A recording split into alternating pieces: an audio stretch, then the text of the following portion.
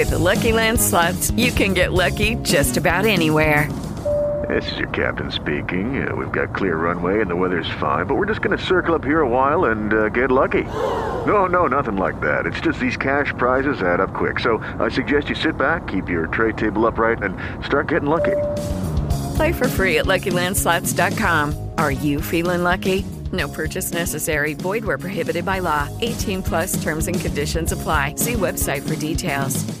Hello, it is Ryan, and I was on a flight the other day playing one of my favorite social spin slot games on ChumbaCasino.com. I looked over at the person sitting next to me, and you know what they were doing? They were also playing Chumba Casino. Coincidence? I think not. Everybody's loving having fun with it. Chumba Casino is home to hundreds of casino-style games that you can play for free anytime, anywhere, even at 30,000 feet. So sign up now at ChumbaCasino.com to claim your free welcome bonus. That's ChumbaCasino.com and live the Chumba life. No purchase necessary. VGW. Void where prohibited by law. See terms and conditions. 18 plus.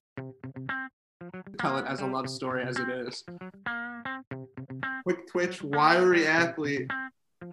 Heed those words. You are listening to the Commissioner's Office. Here's your host, the Fantasy Baseball Commissioner himself. Hello and welcome to episode 8 of the Commissioner's Office. I'm your host and the Fantasy Baseball Commish, Nathan. You can follow me at Dynasty One Stop and find info on my commissioning service at my website that's linked on the Twitter account. I've got an exciting show for you today as we talk to a dynamic duo, a powerful pair and a set of tenacious twins. And we'll be back to talk to them after this.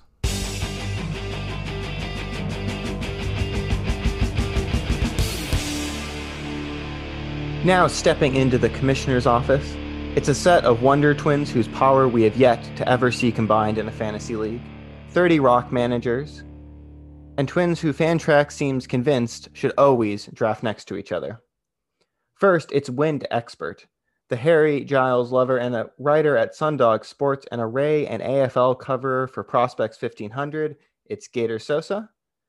And the other wonder twin, it's the lawyer, the stock trader, and the Johan Rojas superfan. It's Matty Dubs. Jake, Matt, thanks for joining me. Thanks, Nate. It's Matt. Real happy to be here. And I'm really happy that you pointed out my love for Johan Rojas. As you know, we'll get to that later. But, you know, if you don't know him now, you definitely will by the end of this pod. Yeah. Jake here. You know, thanks for saying what's up. The Harry Giles love. I know we probably won't talk much about this in the podcast because that's basketball, but appreciate the shout out. That's my guy. Expect big things in the future. I'd be okay with that. Not that I have any stock in him, but I'd be okay with it. Not yet. I don't play fantasy baseball, but yeah, or basketball. So the first obligatory question on every episode, how did you guys get into fantasy baseball? Was it at the same time, or did one of you get into it first? And then obviously, Jake, you do a little more on the sort of producing things now side, but what was that journey like for each of you? Yeah, so I mean, you know, growing up together, twins, very fortunate to have him. You know, we were always close and doing everything together. So we always played baseball growing up, you know, from T-ball to Little League and stuff like that. So we naturally just wandered into fantasy baseball. I mean, I remember doing some of our first drafts. We were picking teams on on blog post boards, like, you know, having to write down who we wanted on forum. Wow. Yeah, I remember specifically actually one time we were in Ohio visiting my grandpa, and I had to use my mom's cell phone to text my friend, telling him who to pick, and he actually picked the wrong person. So it didn't work out too well, but you know, just to show how far fantasy baseball in general has come. I mean, that's been a long time ago, but, you know, in general, we've just both been doing it for a really long time. And I guess our love with baseball is kind of contour, you know, our love of research and doing stuff like that, and it kind of just comes into fantasy baseball. Yeah, for sure. And I'll say personally too, kind of the same, you know, chat room forum experience that Jake talked about. You know, that was really kind of the introduction to it, and also really, you know, meeting people through fantasy baseball that you don't otherwise know, but kind of building a little community. And, you know, we'll kind of get to that when we talk about what the fantasy baseball community is like on Twitter today. But I think kind of how fantasy baseball started for me was, like Jake said, we've always been really interested in baseball, you know, playing, watching, all that kind of stuff.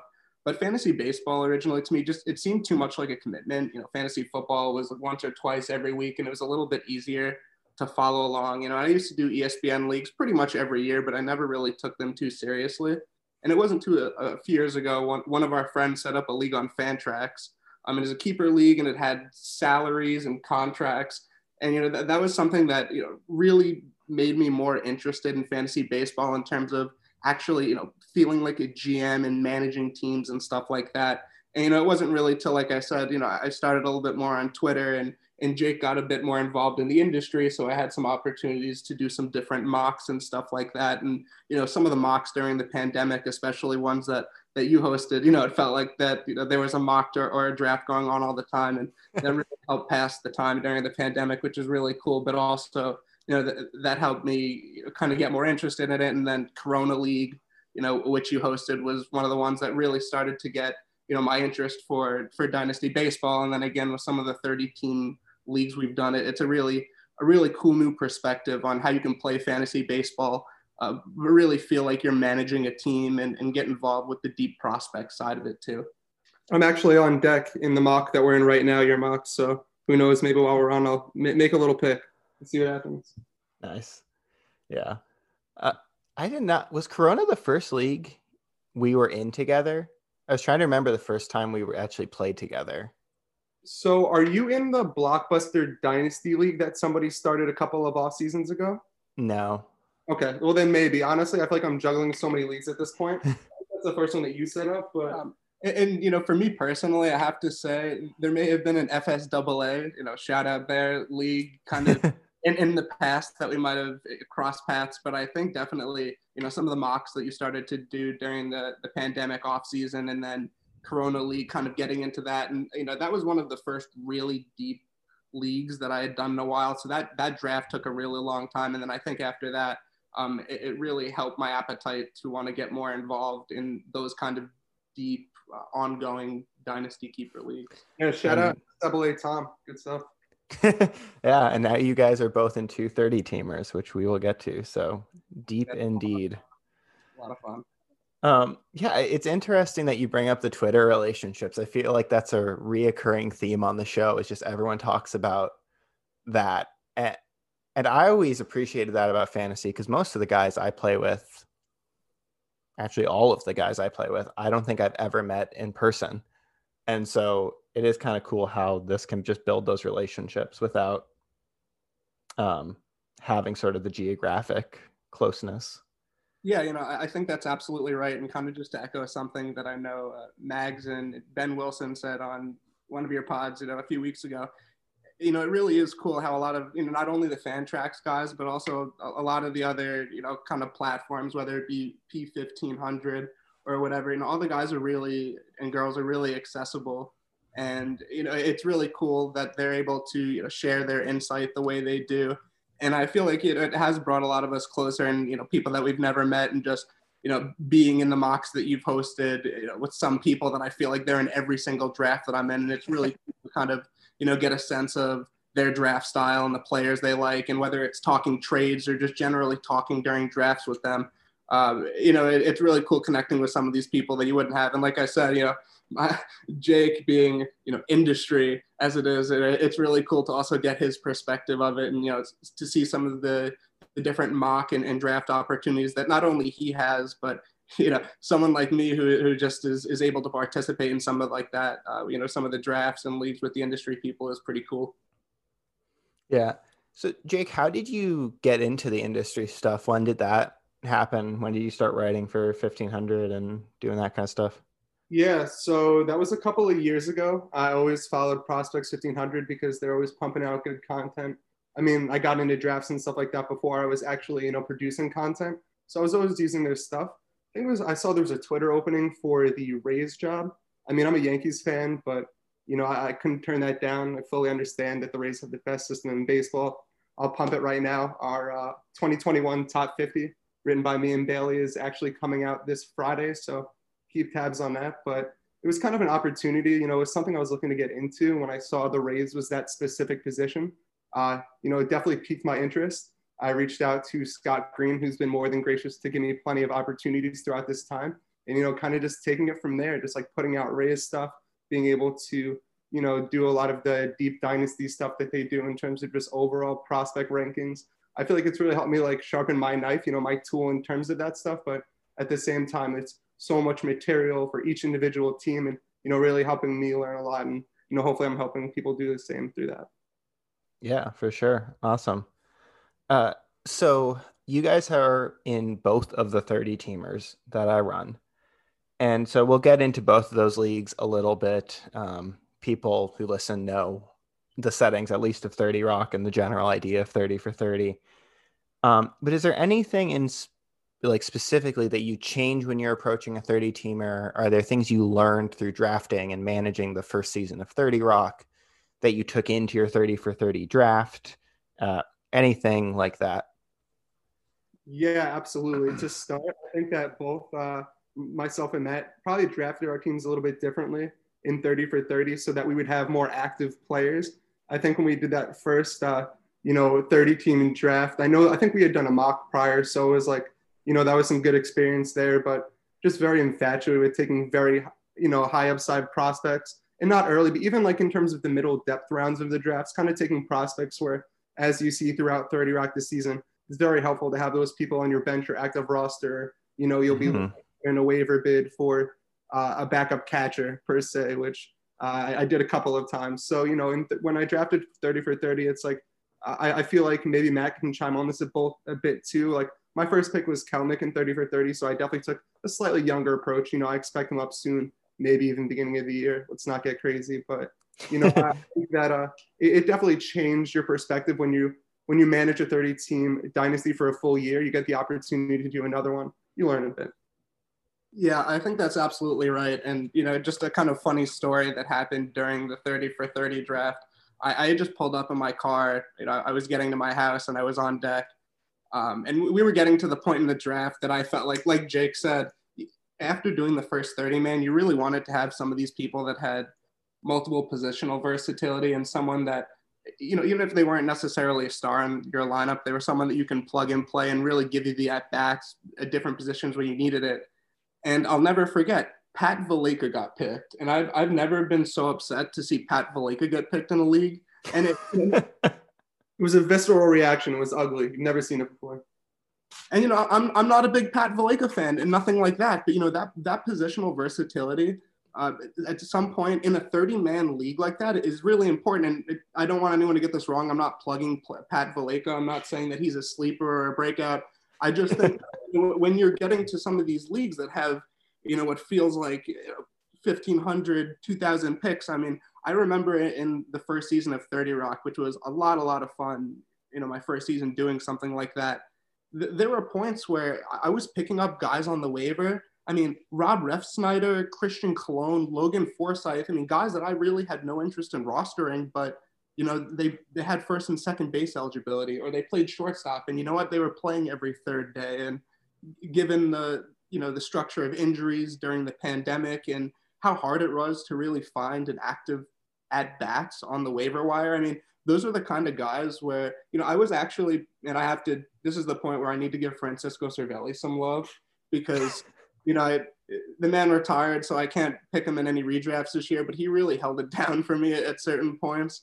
When I didn't have any catchers. And I mean, something like that in a 30-man league, it's big. And like I said, getting those at-bats from Christian Colon and Refsnyder, I mean, there was a point in time where, like Jack said, I really hadn't drafted as much win now as, again, when we get to 30 for 30, as I did there. But having some of those guys just to get those at-bats when you had injuries, it's really, really important. And I mean, in 30 Rock itself, just to kind of take a step back, which was the first 30-man league I did, I really liked my start with Trey Turner, Aaron Judge, Clayton Kershaw, and Blackman, because I felt like I really, had a chance to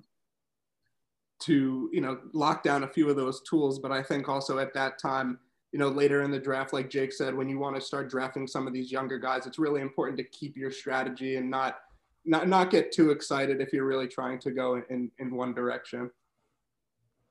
Yeah, for sure. Jake, anything to add there? I mean, in terms of that, again, it's like the meat and the potatoes of the draft, I think kind of changed when you get to 30 for 30 from 30, man. I mean, I was making a couple of trades last night. Contrary to your belief that I do not like to make trades, I do. I work a little bit better when the pressure is on. So you put a 12 o'clock deadline.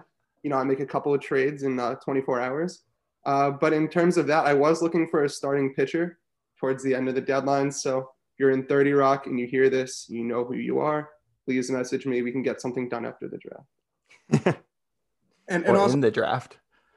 Yes, that's right. I forgot that we can do that in 30 Rock. Trades within the draft. And I made one of those in this most recent draft. I believe that was or last year's draft, to get Syndergaard. Definitely a game changer, but it kind of makes the draft, these people kind of wait with their picks to see the best they can get. It's a little different than these normal drafts where people know who they want and they're just going to take them. It kind of allows the owner to sit back on their pick a bit and see if they'll be able to get a better return through trade. Yep, for sure. It adds a very different dynamic for drafting. So let's talk first, I guess, about 30 Rock, where you feel your rosters are, and then we can dive into how you built the new ones for 30 for 30. So I guess, Jake, if you want to go first, how do you feel going into this year? Obviously, we still have the first year player draft, but the core of your roster, you had all 55 of your keepers, both of you guys did. So you're not going to be adding a ton there. How do you feel going into this year? Yeah, so I got to be honest. I think that part of the reason why I haven't made so many trades in 30 Rock is I'm actually really pleased with the way my team turned out.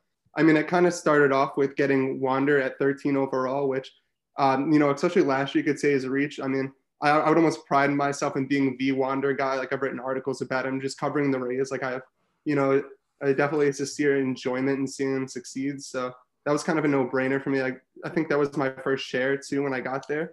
And my second round pick at the time, I picked Julio. So, Wander and Julio gives you a really young base, but I actually ended up flipping Julio during the season in a trade that helped me get Bryce Harper. So, having Wander, who I think is going to come up early or mid this year, I was able to get Bryce as well as Marco Luciano in that trade. So, trading Julio, but still getting another elite prospect like Luciano. I think that the prospect side is very strong. And in terms of my major league team, I think that I made some really good value picks, like Alec Boehm. I picked Randy Arozarena really late. I picked Clint Frazier. I mean, I think these are a lot of people that are returning value. Like, as for Randy, I got him 528. I mean, you see he's going within the top 100 and that postseason hype that was all around him. Amazing value. Amazing. Yeah, that's insane. Yeah, and, just a couple of people like that, I was able to squeeze some value out of where I got Frazier. Candelario, I think, had a really good year and, definitely boasted his value coming into this year. So just stuff like that. I definitely think that, I'm not sure if this upcoming season is going to be my year to be towards the top, but again, with Wander, with Bryce, who I still think has a lot of really good years left, I think it sets me up for the now and future pretty good. Yeah, nice. What about you, Matt? So as I said, I think, my starter trade, Turner, Aaron Judge, Clayton Kershaw, and Blackmon, kind of gave me a bit of best of both worlds and some of the tools. What I really like in this league, being that it's a 3 outfield league, is that my outfield is anchored by Aaron Judge and Charlie Blackmon. So given that they both stay healthy and, obviously a shortened season, Charlie Blackmon had a monster. Yeah, given. That's a huge given, especially when it comes to Judge. But both of those guys, I think that's a really good anchor for my outfield. And I also wound up getting AJ Pollock a little bit later in the draft. And, I'm a bit of a sucker for some of the good years he's had in the past. And, I don't think I need to continue to harp on the injury bug there. It's all in the same, but high upside nonetheless. Just a few comments on that league. I mean, that league is really cool, but to take a step back, the trades during the draft were something that was really, really crazy. And I've heard it mentioned on pods before, about people jumping you. And I know, you give me a hard time sometimes that I haven't made too many trades. And again, I like my roster. And I actually made a trade during the draft that involved, at the time, just swapping 4 draft picks. And it's really interesting because I don't think I ever actually took a look back in that trade until a few days ago to see those draft picks actually materialized too. So I'm just going to give a quick summary of those, of what that trade wound up being. And, it's kind of interesting to take a look at this. So we wound up swapping essentially, my 5th, 9th, his 5th, 9th, and 12th and 14th, and my 6th, 8th, 12th, and 14th. So it was more about me moving up to that 5th round, and that's where I got Royce Lewis. And I still think that, there's a lot of upside there for him. And I think I kind of, alluded to it before. I kind of started this team more on a win now. And then as soon as I got Royce Lewis, my prospect fancy got a little tickled, and, maybe I started to go in that direction a little bit. But just kind of in that trade, I got Royce Lewis in the 5th, and then I wound up getting Aroldis Chapman, who had a tough year for me last year, but I like him, going into the future. Hassan Diaz, who, again, tough year for me last year, but I needed a second baseman who helped. And AJ Pollock, who I mentioned, who had a good year. And on the other side of the trade, of the picks that I traded, wound up being Ian Happ, Edwin Diaz, who was traded, Zach Davies, and Sean Newcomb. So I think at the end of the day, I wound up probably coming on top, at least for the way some of those players are going to contribute to me in the near term. But I think it's really cool to see, how some of those large pick swaps materialize in the future. And one other thing before I turn it back to that positional versatility that I said I was really focusing on in 30 for 30. We had a really unique opportunity last night. We did the keeper admin, so we had to cut our rosters down, like you mentioned.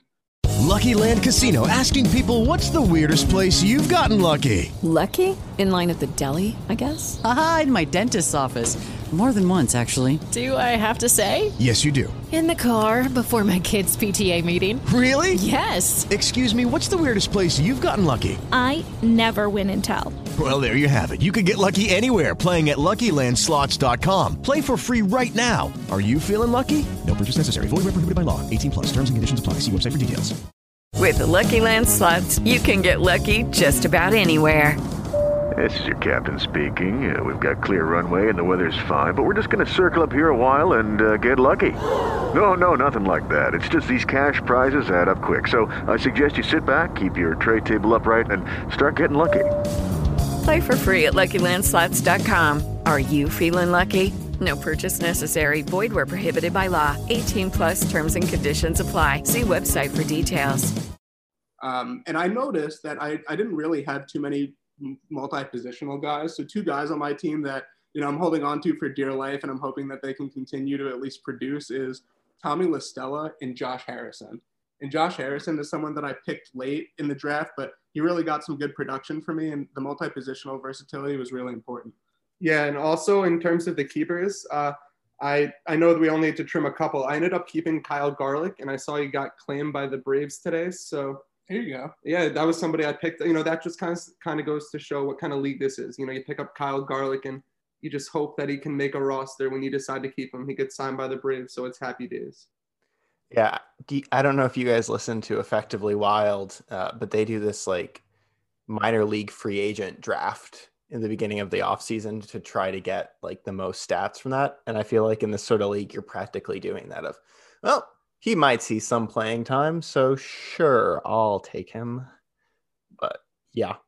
That's exactly what it is. Yeah, absolutely. Yeah. Just, for some of my keepers, like I kept Nick Williams and Rob Refsnyder, who are both respectively on their minor league teams. But hey, I'd be really happy if they get some at-bats this year. And just one other thing, but before we transition, I did one other trade last night, kind of at the 11th hour before this keeper deadline.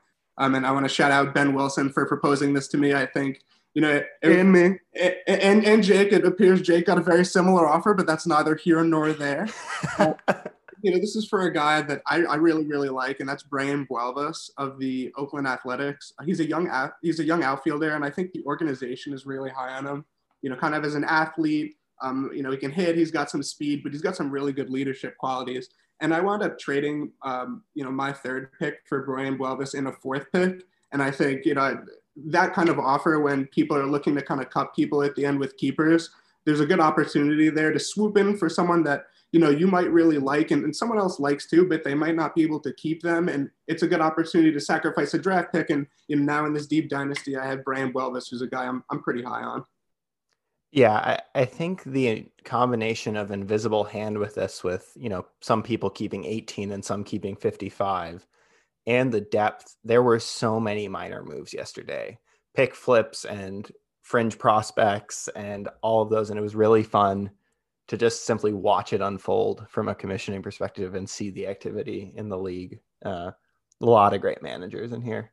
Yeah, and like you said, the difference in keepers, I know that Matt and I both kept 55 players, but I actually pulled off a trade with Jordan yesterday. He has very few keepers. So when I was taking a look at his team, in terms of making a trade. I feel like I have all these players, and he was, we were able to make a trade, but I wanted to add some people. I felt like I couldn't just because of the the disparity in players. But in that deal, I was able to get Riley Green. I did trade my first round pick, which was 118. But I also traded Tristan McKenzie, who I think could be a bit of a sell high here. I do really like the talent. I mean, his frame and his history does lend to some potential, reliever risk in the future. I do have a friend that collects his cards. So, by no means is me trading Tristan, saying that I'm getting off the Tristan train, so to speak. But I figured that it was a really good opportunity to pick up Riley Green, who, that sweet lefty swing. He's being ranked as high as 13th overall, I think, by Prospects Live. And, coming into this season, I think that's one of the very few prospects in baseball that can be towards or at the top of lists once guys like Wander and, maybe Julio graduate. Yeah, for sure. So you just mentioned that trade. You guys have mentioned a couple times how I gave you some grief for not making too many trades. I went to pull up the trades when I was prepping for this yesterday, and I was like, where? Oh my gosh, they haven't made any. We have nothing to talk about for trades. Oh man, I like my players. What can I say, man? Yeah, no, that's great. So this was referenced earlier, the Stanton, Julio Rodriguez, that trade. So that was last season, but wondering, let's talk about it. So that was the full trade was Stanton, Julio Rodriguez, Grayson Rodriguez for Hunter Green, Harper, and Luciano. Jake, tell us about that process, I guess. Yeah, definitely. So I don't know if I'm going to be misquoted here. I think that was with John, that trade it was. I think middle of this, abbreviated season. But going into it, I was kind of looking, being that my first couple of picks, as I had mentioned, were Wander and Julio. As I was managing, I kind of realized that I definitely wanted a bit more major league talent. Like, I had Randy, who ended up popping off at the end of the season, but, he was usable when he was playing, and people like Clint who were just breaking out. But I was kind of lacking that big, major league star in offense. I have Alec Boehm, who I think could end up being somewhat that guy, but being able to trade for Bryce was definitely a priority for me when I saw his team. I knew I'd have to give up Julio, and Stanton seemed to be a good fit there just because I think he had outfield eligibility at the time. I don't know if he does at this point, but, Julio and Stanton is definitely a good combo. And so the deal kind of started as a Julio Stanton for Bryce, and I saw he had Marco Luciano. So, I figured I could ask for him, being that I was trading J-Rod. It seemed like he was willing to do that. But I did add Grayson Rodriguez on my end for Hunter Green. Definitely a bit higher on Grayson. I know there's a lot of people that really like him, but being able to get somebody like Hunter Green, I've always been a big fan. He has that elite pedigree, and reports as of the last couple of days that he's touching 100 again. So I really like his opportunity to get back to where people, had originally pegged him.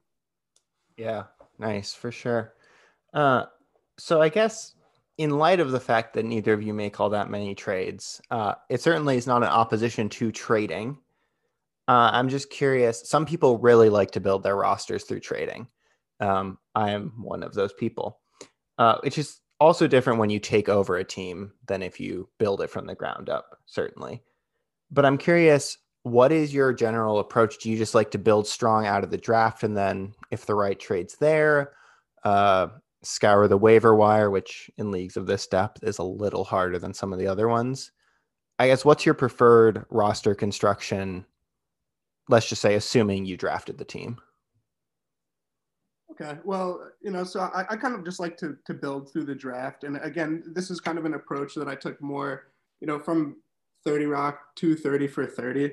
In 30 Rock, just going through last season, we have so many players on our roster, and I didn't understand how it was going to frustrate me, how many of those players didn't contribute right away, when I felt like you said, the waivers are so shallow that you kind of need to have those guys that are just going to even get you at bats or fill in. So I think that's something that I focused on in the draft process for 30 for 30 is maybe I went even a little prospect lighter, but at the same time, I got some deeper MLB guys that I think are going to be able to get me at bats. And I think by doing that, I almost avoid the process of having to run to the waiver right away to see, who are these guys that are going to be getting these lesser at bats. If you can kind of speculate during that in the draft, there's so many of these young guys with high potential that you can get to. And I just want to take a second to, talk about the strategy for 30 man or for 30 for 30 as opposed to 30 Rock. And I think I got Bryce Harper in the first round, just to kind of echo Jake. I love Bryce Harper, future outfield mate with Johan Rojas. No spoiler alert, that makes me a little hot and bothered, but we'll get there in time. But also in that league, I think, I got Nolan Arenado at like 43. And I think the Nolan Arenado hate has officially gone too far. Oh, yeah.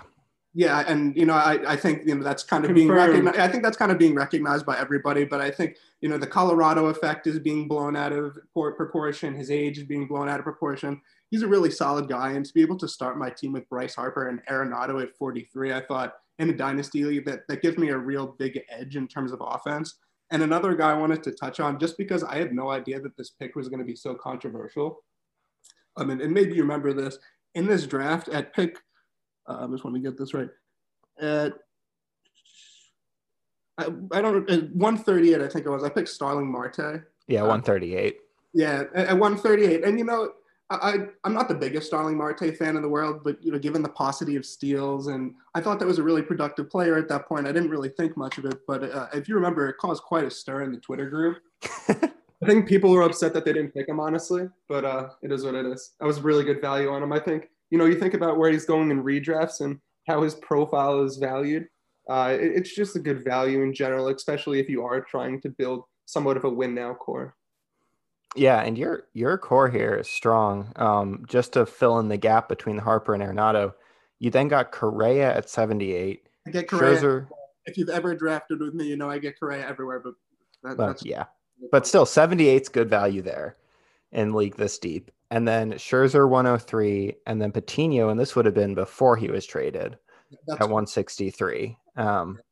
Yeah, so you certainly have I wouldn't call it old roster. Some guys who are older.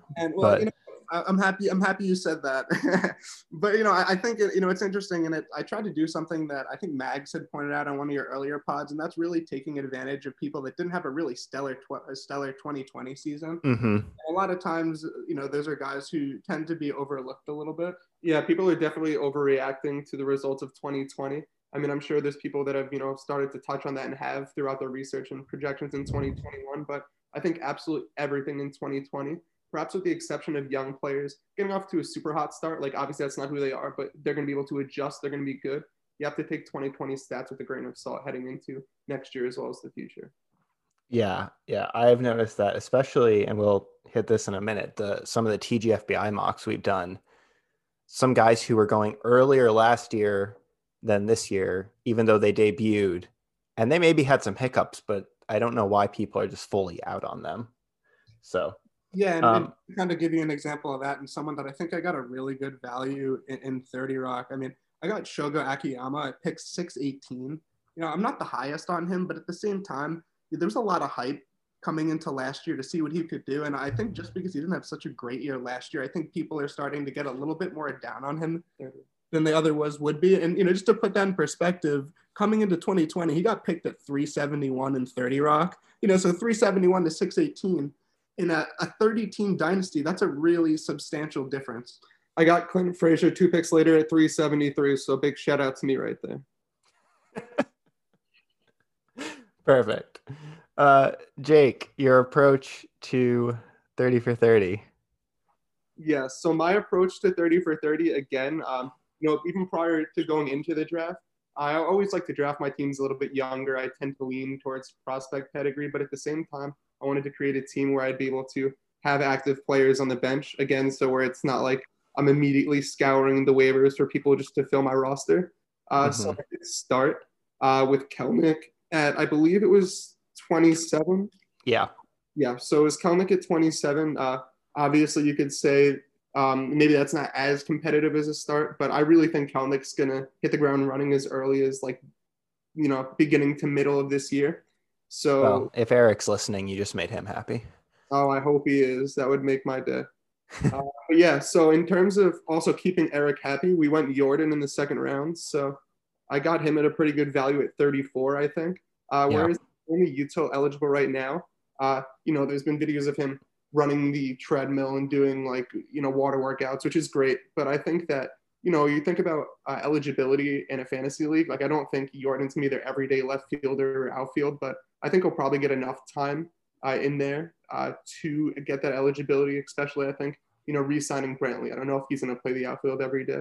It's definitely a valuable commodity there. But, starting Kelenic and Jordan, I definitely went younger, but I really wanted to still focus on players that are going to contribute now to soon. So that's why, I was able to get Joey Bart, Alec Boehm, two really good young players. Dalton Varsho, I was really happy I was able to get that because, as I had mentioned previously in the first 30-man draft, you kind of realize, even though it's one catcher, how shallow it can get when there's 30 different teams that need to start a catcher. So I thought that getting Bart and Varsho definitely gave me a bit of an advantage there.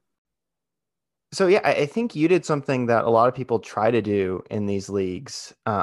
Go young, but go now still. I mean, Kelenic maybe doesn't open, but he should be up this year.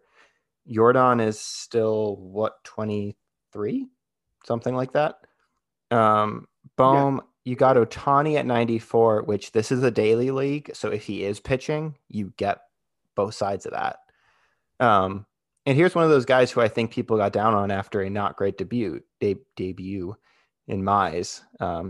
This is it's kind of fun roster. Did you have any other things you want to say about that before we moved on? Yeah, just because you moved on to the pitching, it's funny. I feel like I draft Shohei everywhere. I mean, I love Shohei Sundays. That should be a national holiday if that comes to fruition. But yeah, I mean, I tried to draft pitching strong as well. So getting Shohei, and I know that you mentioned Maya, somebody that people are a bit down on. I'm just going to stick with it because he has been for the past year or so. I mean, he really is one of, if not my favorite pitching prospects. I mean, he obviously has that pedigree behind him. People are really high on Skubal and Manning's athleticism. So I do think Mize gets a bit overlooked there, but he might be that safe option that's, just as elite as those guys. And I think that, I don't know if he's guaranteed a spot in their rotation this year, but I think he'll claim that. I mean, he is that good. And also to mention somebody that did struggle a bit, did show some flashes is Kyle Wright. I feel like I'm also really trying to draft him everywhere. I really like his pedigree as well. A really strong fastball. And I know he had a couple of outings that really spiked his numbers last year, but at the same time, I know in spring training he flashed, and perhaps there'll be some opportunities there for him to do some good things this year. Yeah. I also loved, you got Varsho at 214, which is lower than where he's going in most redrafts this year.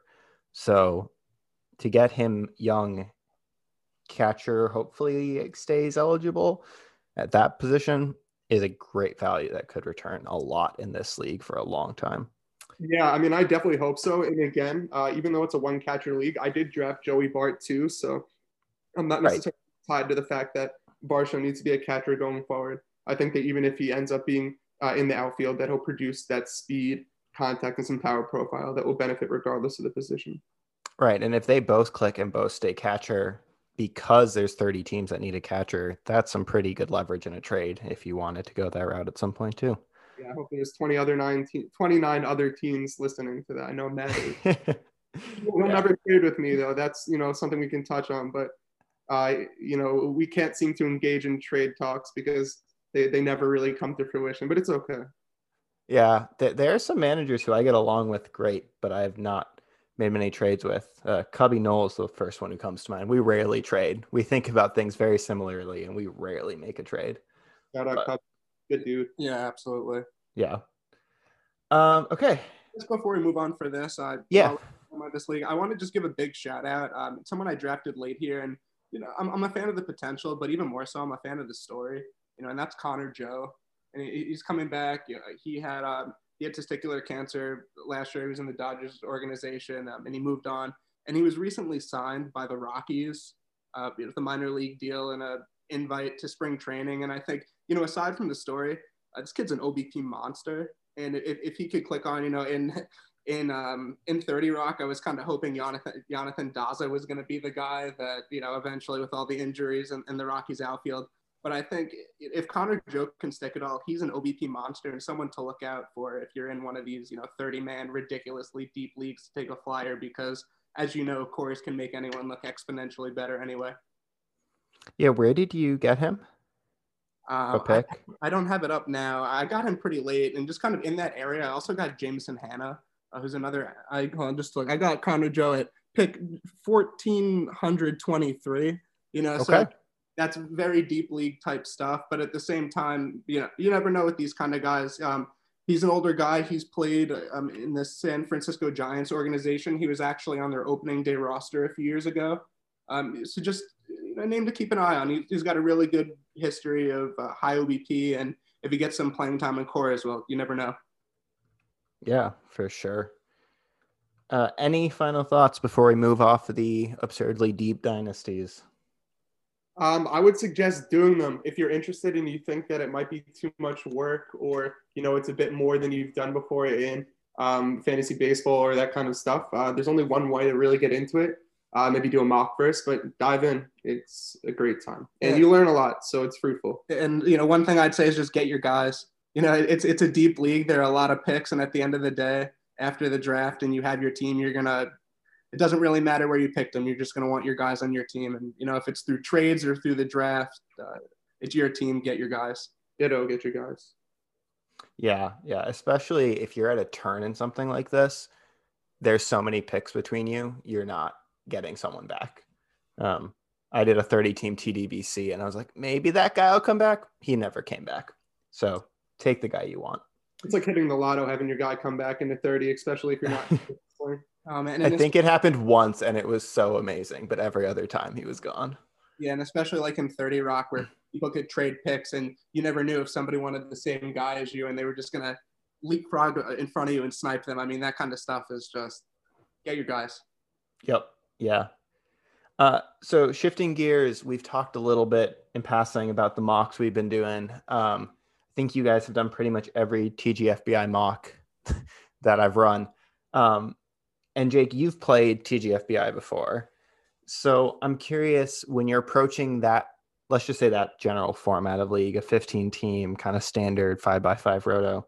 Hello, it is Ryan, and I was on a flight the other day playing one of my favorite social spin slot games on ChumbaCasino.com. I looked over at the person sitting next to me, and you know what they were doing? They were also playing Chumba Casino. Coincidence? I think not. Everybody's loving having fun with it. Chumba Casino is home to hundreds of casino-style games that you can play for free anytime, anywhere, even at 30,000 feet. So sign up now at ChumbaCasino.com to claim your free welcome bonus. That's ChumbaCasino.com and live the Chumba life. No purchase necessary. VGW. Void were prohibited by law. See terms and conditions. 18+. Tax day is coming. Oh, no. But if you sign up for Robinhood Gold's IRA with a 3% match, you can get up to $195 for the 2023 tax year. Oh, yeah. Sign up at Robinhood.com/boost by tax day to get the biggest contribution match on the market. Subscription fees apply. Investing involves risk. 3% match requires gold for 1 year from first match. Must keep IRA for 5 years. Robinhood Financial, LLC, member SIPC. Two catchers, which we can talk about how dumb that is if we want, or maybe you guys like two catchers. I don't know. This is Matt. I want to go on record as saying I do not like two catchers. That is my take on that. Want to jump in there, Jake? I'm not the biggest fan, but I feel like I've done it and I also would like to take credit for myself. I do believe I'm the only person that's been in every single one of your TGFBI mocks. So putting the work in there, but it's, you kind of get used to the two catcher. If I'm in a dynasty, I don't think I want a two catcher, but something like TGFBI redraft, why not? Let's rack them up. Okay. Sounds good. So do you guys have approaches when you're building these, since we've done so many mocks? Is it I want two pitchers by the end of this round, or I want to make sure I hit this category early? Is there something like that you go into the draft making sure you do?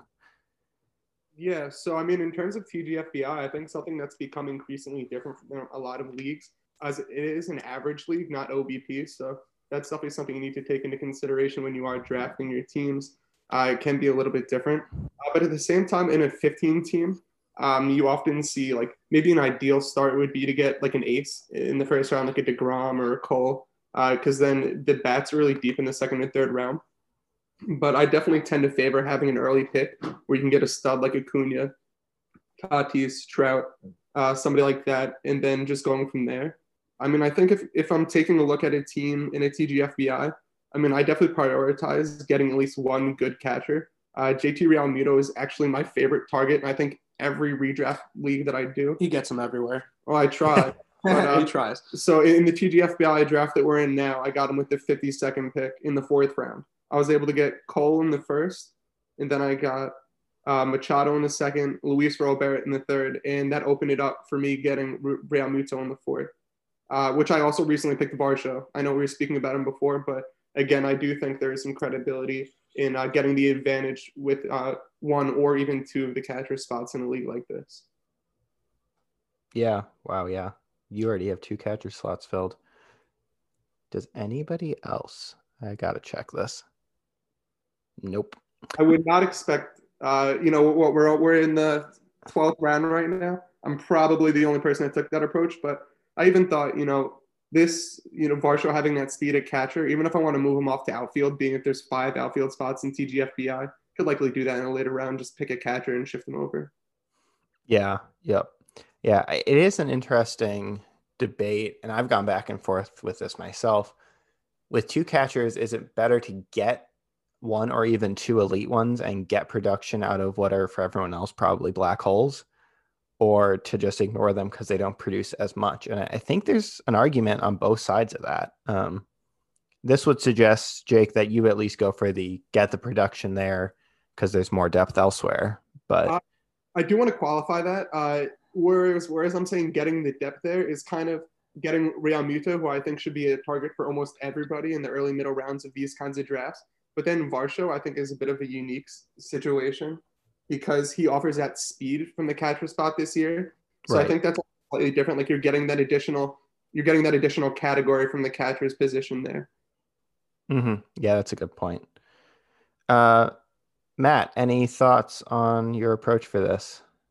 Yeah, so I think for this, just to kind of stick with this draft where Jake has kind of nailed this 2 catcher approach, I actually recently drafted Wilson Contreras at pick 137.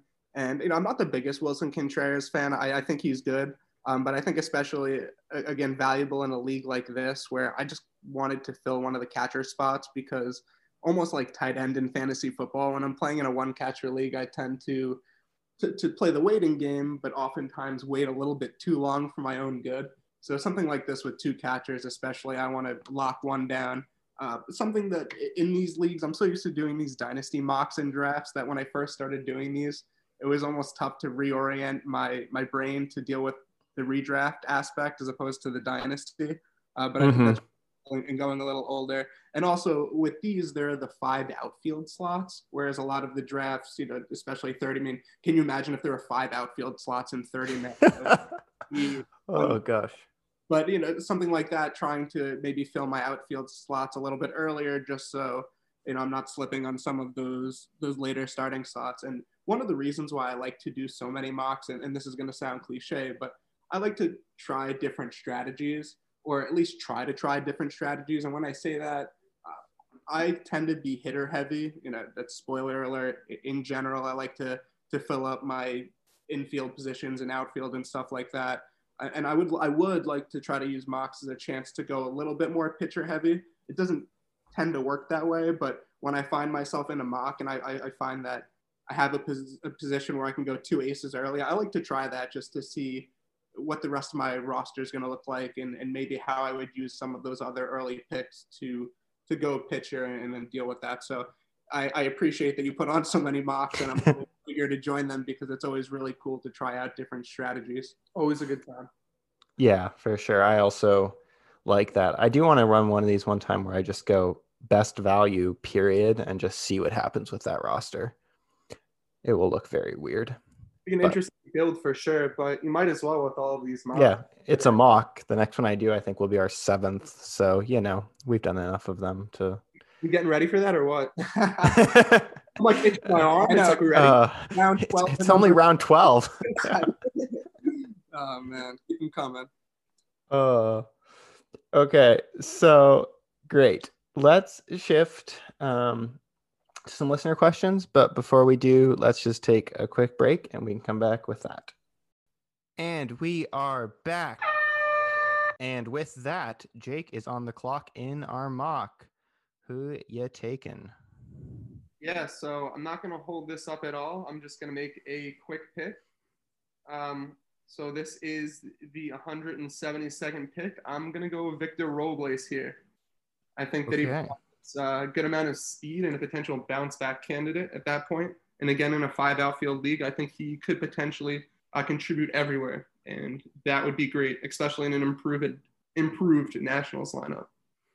Yeah, you got some nice speed on this roster. Yeah. It's speed kills. Yep, that's right.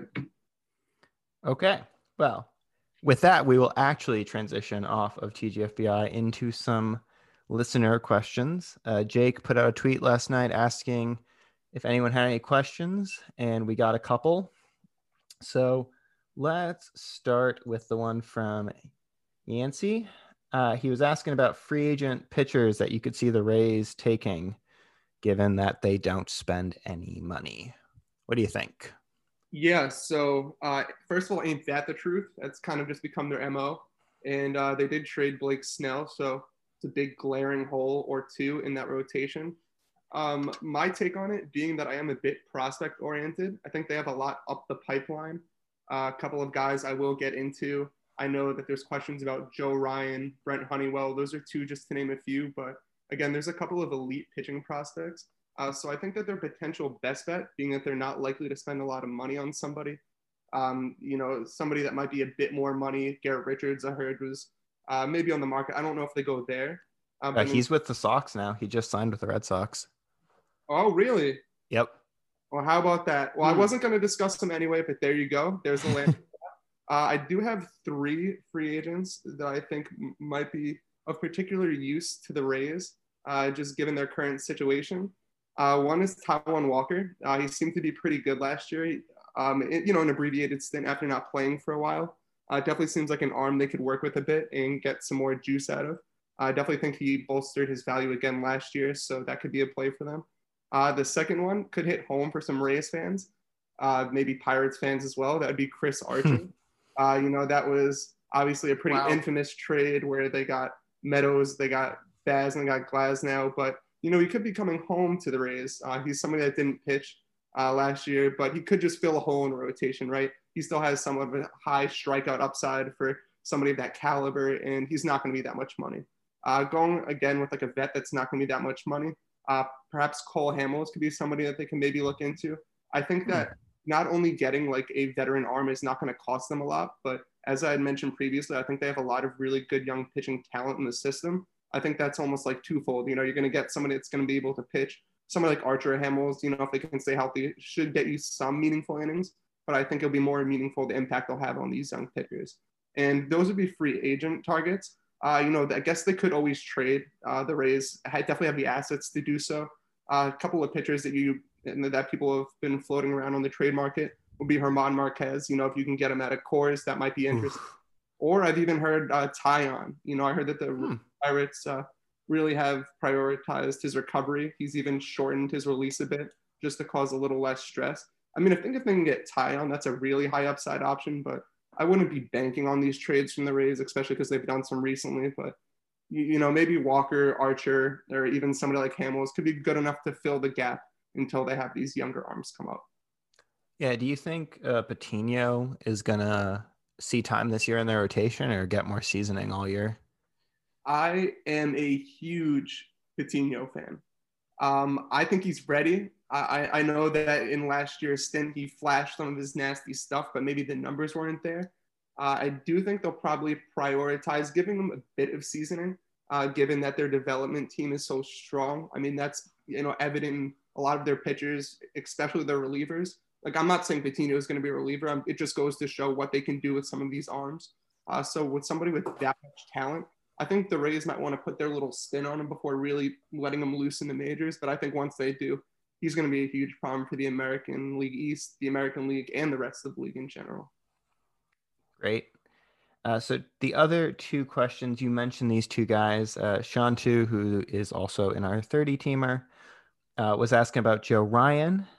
And then J.R. Becks asked about Honeywell and can he still be something? So guess, what do you think about those 2? Yeah, so I'm pretty high on both of these guys. I guess I'll start with Joe Ryan. I think Shanto's actual question is, why does nobody talk about him the way they should? Yeah. It's a pretty interesting question, especially if you consider not last year, obviously, there wasn't a minor league season. On the season prior, he ranked, and this is out of all minor league pitchers, so I'm just going to throw some stats here. He ranked first in K percentage at 38%, first in strikeout to walk at 32.4%, and second in K per nine with 13.32. I think this is through like 3 leagues or something. And I mean, it's really backed up by a disappearing fastball that they call it. It's not very fast, but it's got an incredible deception to it. He throws it like 75% of the time. So to kind of mention why maybe people aren't speaking about him as much, especially in the pros, you see how important it is to have those developed secondary pitches. That's really going to take you over the top. Given that, Joe Ryan's put up these absurd numbers with that really, really good disappearing or invisible fastball, as some should call it. I think that definitely bodes well for him in the future, but I definitely think that, improving those secondaries is going to be important as he continues to get that level up in competition. Yeah, great. So we are now going to transition to letting Matt just talk about Rojas. Matt, the floor is yours. Nate, I'm sorry. Do you want me to get into Brent Honeywell real quick? Yes. Sorry. My bad. Talk about Honeywell. Matt, fine. You have to wait. I could go on and on about Joe Ryan, but I can listen to him talk about Rays all day. So this is a treat for me. Yeah, I just want to make sure I address the Honeywell question. Don't want to leave any mouths unfed. So in terms of Honeywell, there's a lot of speculation around him. I know his most recent procedure was in December, and the report is that it's not going to impact him heading into the 2021 season. I believe it was because of elbow discomfort, this surgery. And they said that it was somewhat unrelated to these other ones. I don't really know about that, to be honest, but I'm a huge Honeywell fan. It's tough to really peg where he'll end up going, being that the last time he pitched in a professional game, I believe, was September of 2017. But obviously an extensive injury history. He missed the 2018 season with a torn UCL. After recovering from Tommy John, he fractured a bone in his elbow. And as I mentioned, he's also had some nerve discomfort that's caused some surgery. But, I mean, he's somebody that has a remarkable history of success in the minors. So in over 400 innings, his average line is 2.88 ERA, 1.08 WHIP, and almost 10 strikeouts per 9. So he's got a really diverse arsenal: fastball, changeup, slider, curveball, the screwball that everybody talks about with him. Could really be like a plus secondary. Again, there's some concern, will he stop throwing that the way he does, if that's going to affect his elbow? I have a feeling with Honeywell, maybe he'll shorten up his delivery a bit, but I think he's going to stick to what's worked with him. And if it's not going to impact him heading into this season, you could see a handful of starts from him. He'll have his innings monitored, but I'm still in on Honeywell until I'll give him one more. How about that? I'll give him one more boon, because I do think that he could put it together if he's healthy coming into this season. Nice. Yeah, there's a lot of interesting arms in that system, so we will see. Okay, now you have the format. All right. Well, I am very excited to talk about Johan Rojas on this podcast. I think, to kind of take a step back to when my love for Johan Rojas first began, to tell it as a love story as it is. I think it was Corona League. And, we were getting a little bit deeper. And like I had mentioned a bit earlier in the pod, that was one of my first experiences, and getting really deep with some of the prospects. So I was learning a little bit about some different names and doing some research. And one guy I really started to see things that I really liked from was Johan Rojas. And that was, both in videos and some analysis. And I think this was back in like February or March. And, I really took a liking to him and was looking at him. And I just think he's a guy that's ready to explode. And everyone really needs to take notice. I just want to read this short. It was a tweet from Prospects Live about the way that they described him. And I think it's a really accurate encapsulation of kind of where he is right now. And they described him as wiry, quick twitch athlete with a relaxed setup, quick hands, bat speed, and plus speed. You want to hear that? I'm sorry, this is Jake just jumping in real quick. You want to hear that about every prospect that you're scouting. Those are some golden words right there. So, it's really no surprise that those are something that can really make you fall into a player. I mean, this kid is tools and barrels. I mean, he's got a 45 hit tool, which, we're going to get to, but you pair that with 50 power, 60 run, and 55 arm and field. I mean, this kid is just a little bit of tuning his hit tool away, and he's going to take off. He's going to be on every prospect list. He's an energetic center fielder right now, and he had 8 outfield assists in 2019. I mean, this kid has a gun, and he is all barrels.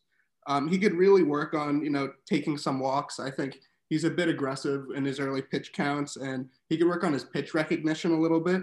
But, there's a few videos of him floating around, not as much. And again, I think you're going to see that increase in the coming years, especially this year when, baseball gets back going. But you see the way this kid gets his hands around a high fastball, and you just don't see that often. And it's really exciting to watch. And I think, Phillies fans especially, I'm going to shout out my favorite Phillies fan, Tony BPS. And, I know he talked about him a little bit in his Prospects 1500 top 50. You guys should all check that out. Really good stuff, brother.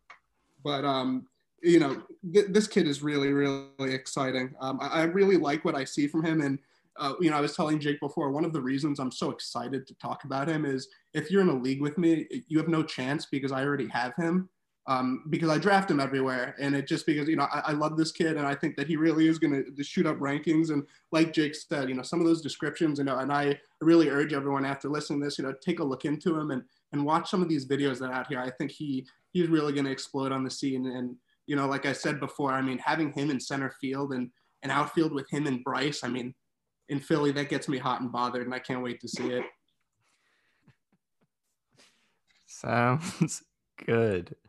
I'm checking this now. Of all of the leagues that you are in with me, you own him. Oh, wow. How did I beat you to him in the Thanksgiving mock? Thanks for hitting that, Nate. That was a tough subject for me. And I think that, immediately after you picked him, and you're very familiar at this point with the quick video I shared. It's a nice picture of Johan Rojas, and it has like a crown spinning above his head. For obvious reasons at this point. But I think I might have, said like, wow, you really got that Johan Rojas pick. And you said like, how did you let him go this far? And it's a mock. You'll never, I don't want to say this and then see people drafting Johan Rojas in like the top 400 in drafts against me and, trying to hold me up for my first round picks and stuff like that. But, it's a guy, like I said earlier, you got to get your guys. Some of the guys I might even talk about a little later. It's just one of those guys I'm looking to get everywhere and before he shoots up really quickly.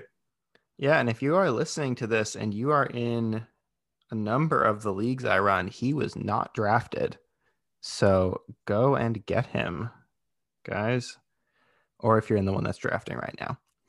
Quick twitch, wiry athlete. Heed those words. Just to kind of put a bow on it, he's 20 years old right now, and in 497 professional plate appearances, he's got 33 stolen bases and only 4 home runs, but I think the power could really come through. He has 38 extra base hits, 15 of which are triples. I mean, this kid has a 346 OBP and a 425 slugging. He's legit. Yeah, that's pretty good. Okay. We have now mentioned a maybe lesser known prospect from the Phillies system.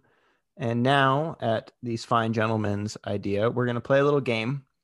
I'm going to name a team from each division, and one of you will give me a prospect in that system who's not quite as well known that you think should be. So let's start not far from where you all are at. Go over to Queens with the Mets. Who is that prospect for you guys? Yeah, so I'm just going to swing a couple real quick. The Mets, as you mentioned, close to home. Big Stevie Cohen vibes from the Mets. Those are some big things in store for them. The one more obvious that I'll mention is Francisco Alvarez. Really strong hit tool and power potential from a catcher. He's a bit of a ways away, but that's somebody you want to target in these dynasty leagues before he really blows up the rankings. A couple of lesser known names. Robert Dominguez, a big 6'5" pitcher. Recently signed. He's throwing heat. He was originally clocked, I think, around 95 to 97. When he signed, bulked up a little bit. Right away, he's touching 99. If he develops another secondary pitch, he's got a 60 fastball, ranked at a 55 curve. That could be really dangerous. One other Mets player I do want to mention, and this is a bit of an insider tip. This is from one of my friends that has worked in the Mets organization, has seen them a bit closer. Stanley Consuegra, who is probably available in everybody's league that you'll be listening right now, unless you just did the 30 for 30 with me, because I did scoop him up towards the end. He's from the DR. He's an outfielder, but I've been told he's got some of the most impressive batting practices for a young player in the Mets organization. So I definitely think that's something to keep an eye on, especially considering he hasn't played since 2018 due to injuries. So if you're in a really deep league, you're looking to jump on somebody, take a look into Stanley Consuegra, see if he can pop off, in the beginning of next season or beyond. It's very generous of you to offer him up before the 30 Rock draft. No, there you go. I'm a man of the people. Okay. Now, just because I want to feel better about my team selling off all their good players, tell me about some Cubs prospects. So I'm going to take this here, not quite as in depth, but one Cubs prospect I really like is Chris Morel. I think he's a real toolsy third baseman. MLB.com currently has him ranked as their 13th prospect, and I think you're going to see that, shoot up the boards in not too long. They have him as a 45 hit, but then they also got 55 power, 55 run, 60 arm, and 55 field. I mean, that's just tools. And especially with, the way the Cubs have been moving their infield, he looks like he could get an opportunity in the not, we're looking 2022, but not too distant future. And I think he's someone that has a lot of upside in their system. One other name I want to mention, and, he's a new Cub, and that's Ismael Mena. And I think he just has a lot of upside. He's very, very raw. And I think, there was obviously a fair amount out on him in the past, but especially after the trade, you saw some more write-ups on him. And I think, MLB.com, for example, has him at a 50 hit, 70 run, 60 field, 50 power, 55 arm. And, he's an already above average defender who has a talent for reading and picking up balls off the bat. And, he's someone that, although very, very raw, and again, I know a lot of Cubs fans, including yourself, you probably feel a certain way about some of the trades they've made, but at the same time, you can be happy that, maybe it'll be in 2024, but you got a guy here who he's got a lot of tools. And if the Cubs can develop him right, he could be a really special talent. Yeah, 70 run is no joke. That they don't give those grades to everybody. So that should be impressive if you can develop that power. Big if, but yes. Or you just end up with Billy Hamilton. Woo. Okay. Sliding over to the NL West. Let's head down to the D-backs. What they got there. They got that great top, but who's someone a little lower down? Yeah, so I have a hitter and a pitcher. I guess in terms of overall prospect rankings, they're probably not towards the top, but I actually think these are two players, again, a hitter and pitcher that respectively can be towards the top before they end up making their debuts in the show. One is Blake Walston. I'm all the way in on Blake Walston. I really do try to get him in every draft. I know people are catching on. It's, a bit difficult because he doesn't have that much exposure in the league or in his professional debut, but in 11 professional innings, he has 17 strikeouts. He's got a big fastball curveball combo, both currently ranked 60 with slider and changeup to boot. I think he's really talented, throwing hard fastballs, big lefty. I mean, these are the recipes, especially for a prospect pitcher, where those are a bit less guaranteed for success. You'll like what you see if you take a look into Walston, and now is probably the time to acquire him. Another player for offense would be Jefferson Espinal, a big 18-year-old with present speed and contact tools. The Diamondbacks farm director has been quoted as calling him a man-child. So, I mean, in terms of you gotta love that, right? Yeah, especially these international guys, you kind of never really know what you're gonna get. But he's already put up some big speed numbers. And again, someone being described as a man-child, you can only assume there's a bit more power in that frame. Power projections make him an all-around five-tool talent. So again, even in a system with the Diamondbacks, they have Christian Robinson. They have a lot towards the top, as you had mentioned. These are still some guys getting a little less attention right now that could really be towards the top of that system by the time their numbers are called. Yeah, I hope you are right on Walston. I'm co-managing a TDBC team with Chris Clegg right now, and we're getting towards the end of the draft, and we took him 721. So hopefully he pops. Not to spoil it, I am right, and that was tremendous value. So props to you and Clegg. That's great, guys. Yeah, that was all Chris. He was the one who brought him up. But yep. I also think Blake Walston's going to be really good. Great. Okay, let's swing up into the AL and North. Let's talk about the Mariners. We know the top of that team's farm system is stacked, But what's a little bit further down? Yeah, so this is Matt. One guy I'm going to talk about who's a guy I also have in a lot of the leagues that we're in is Sam Carlson. And I think, excuse me, he's a guy who's been kind of hurt in the past with the injury bug. The Mariners drafted him in the second round in 2017. You know, he had Tommy John surgery in July 2018. But I think they got a steal where they got him. And the thing with Carlson is you have to be patient. I've seen some comps that are kind of comparing him to a Chris Paddock, where he was injured and then he kind of broke out into a really good pitcher. And Carlson does have this good pedigree. He's only pitched 3 innings professionally. He had a really good fastball before the injury. That's something that, you know, obviously it's going to take some time to build him back up to full speed now that, you know, he's throwing again. But if he can get that fastball back to where it was, MLB.com's got him at a 60 grade fastball, a 50 grade slider, and a 55 changeup. So if he can really get that fastball changeup combo going, I think he's going to be a really key pitcher, you know, potentially number 2 starter upside for the Mariners going forward. And I also think in dynasty leagues, this is a really good buying opportunity because of the fact that he was hurt and is now getting healthy and starting to throw again. And I think, you know, the more he throws and the more people are going to see him out there, I think his stock is going to continue to rise. So that's someone to look out for. And especially given the fact that he's already 22 years old, though he does have this injury history, he could be a quick riser through their system and be contributing for the Mariners sooner rather than later. A few other quick names I wanted to mention in a bit less detail. Jonathan Clase, he's a stud. It's straight up. They said he's added more weight. He's looking like his power could be up. We all know how quick he is. He's a really young guy, but I think there's a lot of upside there. Same for George Felice. I think he's really good.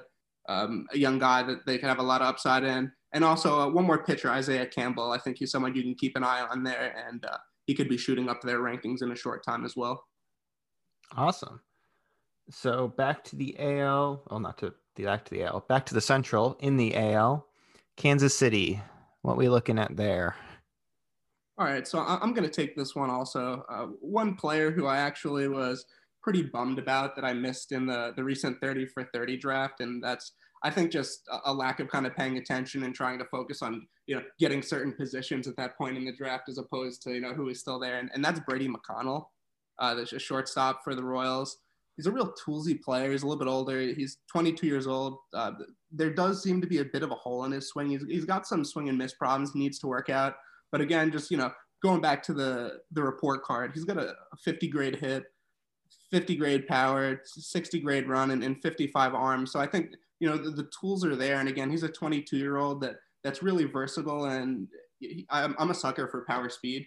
So I think if he's someone that can kind of get the hit together, he could be a pretty high upside option for them. Someone else that I like for the Royals is Nick Loftin. I know he was drafted recently. I'm a sucker for these players. I mean, it kind of reminds me of a Nick Madrigal almost, to the sense that he's a really good contact. He's got some speed, not that much power, but, you know, I like those guys that really aren't going to strike out too much. They're going to get you some walks. If you're in an OBP league, they could be a real good contributor. And I think someone, you know, these kind of middle of the diamond guys who got some upside are good to watch. That's in addition to, you know, the high profile pitchers they have and the Eric Peñas that they have in their system.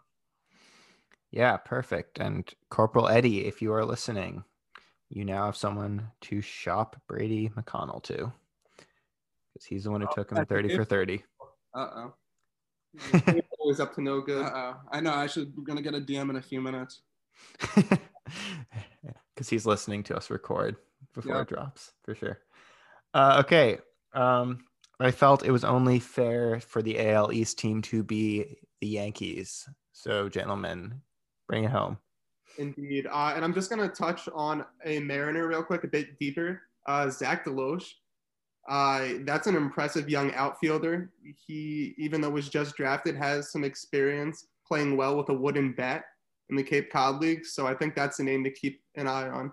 He can get off to a hot start, and, you know, we've seen what this Mariners system can do with outfielders. But in terms of the Yankees, one player I'm really keeping an eye on that I have tried to acquire in as many leagues as possible would be Michael Escoto. He has had what I like to call the 3-4-5, meaning even in a limited time in 45 games last year, he hit 315, 429, 552. And again, 45 games, 8 home runs and 13 steals. So this is massive raw upside for a young middle infielder. Actually has experience playing second, third, and short. So that's a lot of versatility, a lot of speed, a lot of power. And the Yankees are increasingly looking like a team that prioritizes this farm development with these players. And, you know, if he's going to be a recipe of that, I'm looking forward to seeing not only what he can be with that increased development, but he really just has all the raw tools necessary to reach that upside. So this could be a really intriguing player for somebody like the Yankees, which, again, sometimes people just think that they're going to go out and sign the biggest and baddest players. No, they're growing them. And Escoto is definitely one of them to keep an eye on. Yeah, they haven't signed Cole and LeMahieu or any of those guys lately. So, well, if you want to think about when they did sign LeMahieu, they did retain him. So I think that's a little bit different than the Cole, which is obviously we could talk about the Yankees forever. I have my gripes. And we could talk about the baby bombers as well with Glaber and Judge and Gary Sanchez. And, some of the guys over the past few years, the Yankees have really brought up some solid. We do not talk about Glaber on this podcast. Oh, man. Well, the G word. Yeah. But yeah, the Yankees are doing some good things. And, again, I'm excited when baseball comes back. And I like the Kluber signing as well. We have family from Ohio, as we may have mentioned. So, I've always had a liking for Kluber. So, hopefully he's healthy and excited to see what he could do and hopefully fortifying the Yankees rotation behind Cole. Yeah. They're doing some really good things out there, for better or for worse. Any other prospects on teams we didn't talk about that you guys just have to mention here? Yeah, so I got to get a word in on Roberto Campos. It's funny that it seems like a lot of people don't talk about him. Again, this is an international signing, so, it's here and there who's going to talk about him. It almost seems like based on reports, the Tigers kind of hid him from a lot of organizations. After getting an eye on him very young, they kind of like fostered their relationship with him before signing. And they got him. He's a monster of a kid. He's got a lot of power for an outfielder. And just to see the kind of players that have these meteoric rises in farm systems. I mean, I think Roberto Campos has the story, again, that he was so highly touted. The Tigers kind of sheltered him from this outside world as to bring him in when the time was right. And he's going to really produce, I feel, in his professional career. A name to keep an eye on. I speak very highly of him already. Of course, that's a lot of projection because there's not much of a sample size at all to base it on. But that's where you kind of have to call these guys out. If you want to get these massive raw upside guys, call your shots and you get those guys. And I think Roberto Campos, is absolutely one of them. Great. Anybody else? Yeah, I'm going to add to that. One guy that I think you should also keep an eye on is Eddie Diaz in the Colorado Rockies system. I mean, again, this might have been a Corona League thing when I was looking at some younger guys along with Johan Rojas, of course. And I looked into him, and this guy, Eddie Diaz, I mean, in 479 at-bats, he has 104 steals. I mean, obviously that's not sustainable, but speed like that is real, and a speed like that is going to carry the guy. MLB.com has him at a 65 run, and obviously, as of right now, there isn't much power in his bat. But when you watch videos of him, he has some really impressive bat speed. And if he can, keep that quick bat speed up, you don't really need much power from someone like that who, he also gets on base at a really impressive clip. He has in those 479 at bats, he's got a 317 average and a 397 OBP. So if he's going to get on base like that, you don't need him to hit homers because he's going to get on base and he's going to steal bags. And again, in Colorado makes everybody better. So you never know. And, this is a kid that we're talking about probably not coming up until like 2023, but definitely one to keep your eye on. Just got to be careful with the Colorado youngsters. Hopefully they turn it around because they have a lot of talent like Diaz up in the pipeline that, we as prospect fans would love to see thrive, especially in Coors because it will boost their value. So he's definitely one of them that are coming. But, as you've seen in the past couple of years, the Rockies kind of got to get their heads on straight when it comes on to playing these young guys. For sure. Garrett Hampson, shout out there. Yep. Yeah, I drafted him recently, and 30 Rock or 30 for 30. So I'm hoping that. Yeah, I actually have them in 30 Rock, so we're dominating shares here. If you want them, Eric, you know where to find Yeah, them. Eric, if you have any interest, come get them. Perfect. Anything else you guys want to plug, talk about as we wrap it up here? Yeah, I mean, I just want to thank you for the opportunity again. It's always good to talk baseball. I know that we communicate regularly through Twitter, but obviously it's great to be able to speak to you in this fashion. Just a quick little plug. I know that I had mentioned a bit earlier, I do have the Rays 2021 Top 50. Bailey and I are working on that. That's going to drop, I believe it is going to be on Friday the 29th. I don't exactly know when this pod's going to drop. So, whether it's sooner or whatever that, definitely keep an eye out for that. Working really hard to just give you guys great content, and appreciate you guys listening. Yeah, thanks. Yeah, and this is Matt. I really appreciate the opportunity to be on here. This is my first pod, but I love baseball. I love fantasy baseball. Jake and I talk it all the time. So it's really cool to have a platform like this to just have a conversation with you. One of the great guys in the fantasy baseball industry. Keep doing all these drafts, and we'll keep being in them, and just keep talking baseball and giving the people what they want. It's a lot of fun. You're a man of the people, Nate. We appreciate it. Thanks. Yeah, I think my favorite is when I say I'm doing a mock and I just get a DM from one of you of just like an emoji or a GIF of just like, yeah, we're in. Send us the link. It's a package deal, especially with those mocks. One spot is as good as two there. Pretty much. I just kind of bank on you two and Cubby being in pretty much all of them at this point. Let's say take your league sizes and minus them by 2 because that we're always in. Perfect. Okay. Thanks again for joining, guys. This has been great. Great time. Thanks, Nate. You got it, Nate. Thanks again.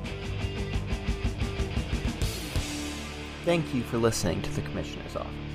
Before we wrap it up, some final housekeeping. We are currently filling up a 14-team head-to-head category dynasty, so let me know if you want to join that. And as always, if there is a specific type of league you would like, I can build it. Don't forget to follow Jake at Gator Sosa and Matt at Matty Dubs on Twitter. Links to those accounts are in the show notes below. Gator has also been on point in the 30 Rock chat and breaking trades and projections, like today, when he thought Taillon would get traded. And he did, though not to the Rays. And one of the prospects that the Pirates got back, Jake also talked about. Keep an eye out for Jake's Rays rankings dropping later this week. You can follow me at Dynasty One Stop and see everything Fantasy Commish related there. Feel free to email or DM me any questions about the league or about anything else fantasy baseball, and I will be back soon with another great guest. Finally, please remember to rate and review the podcast on your preferred podcast platform, and you can support the podcast through the link in our show notes. That's all from the Commissioner's Office. Until next time, stay safe, stay sane, and always read the Constitution.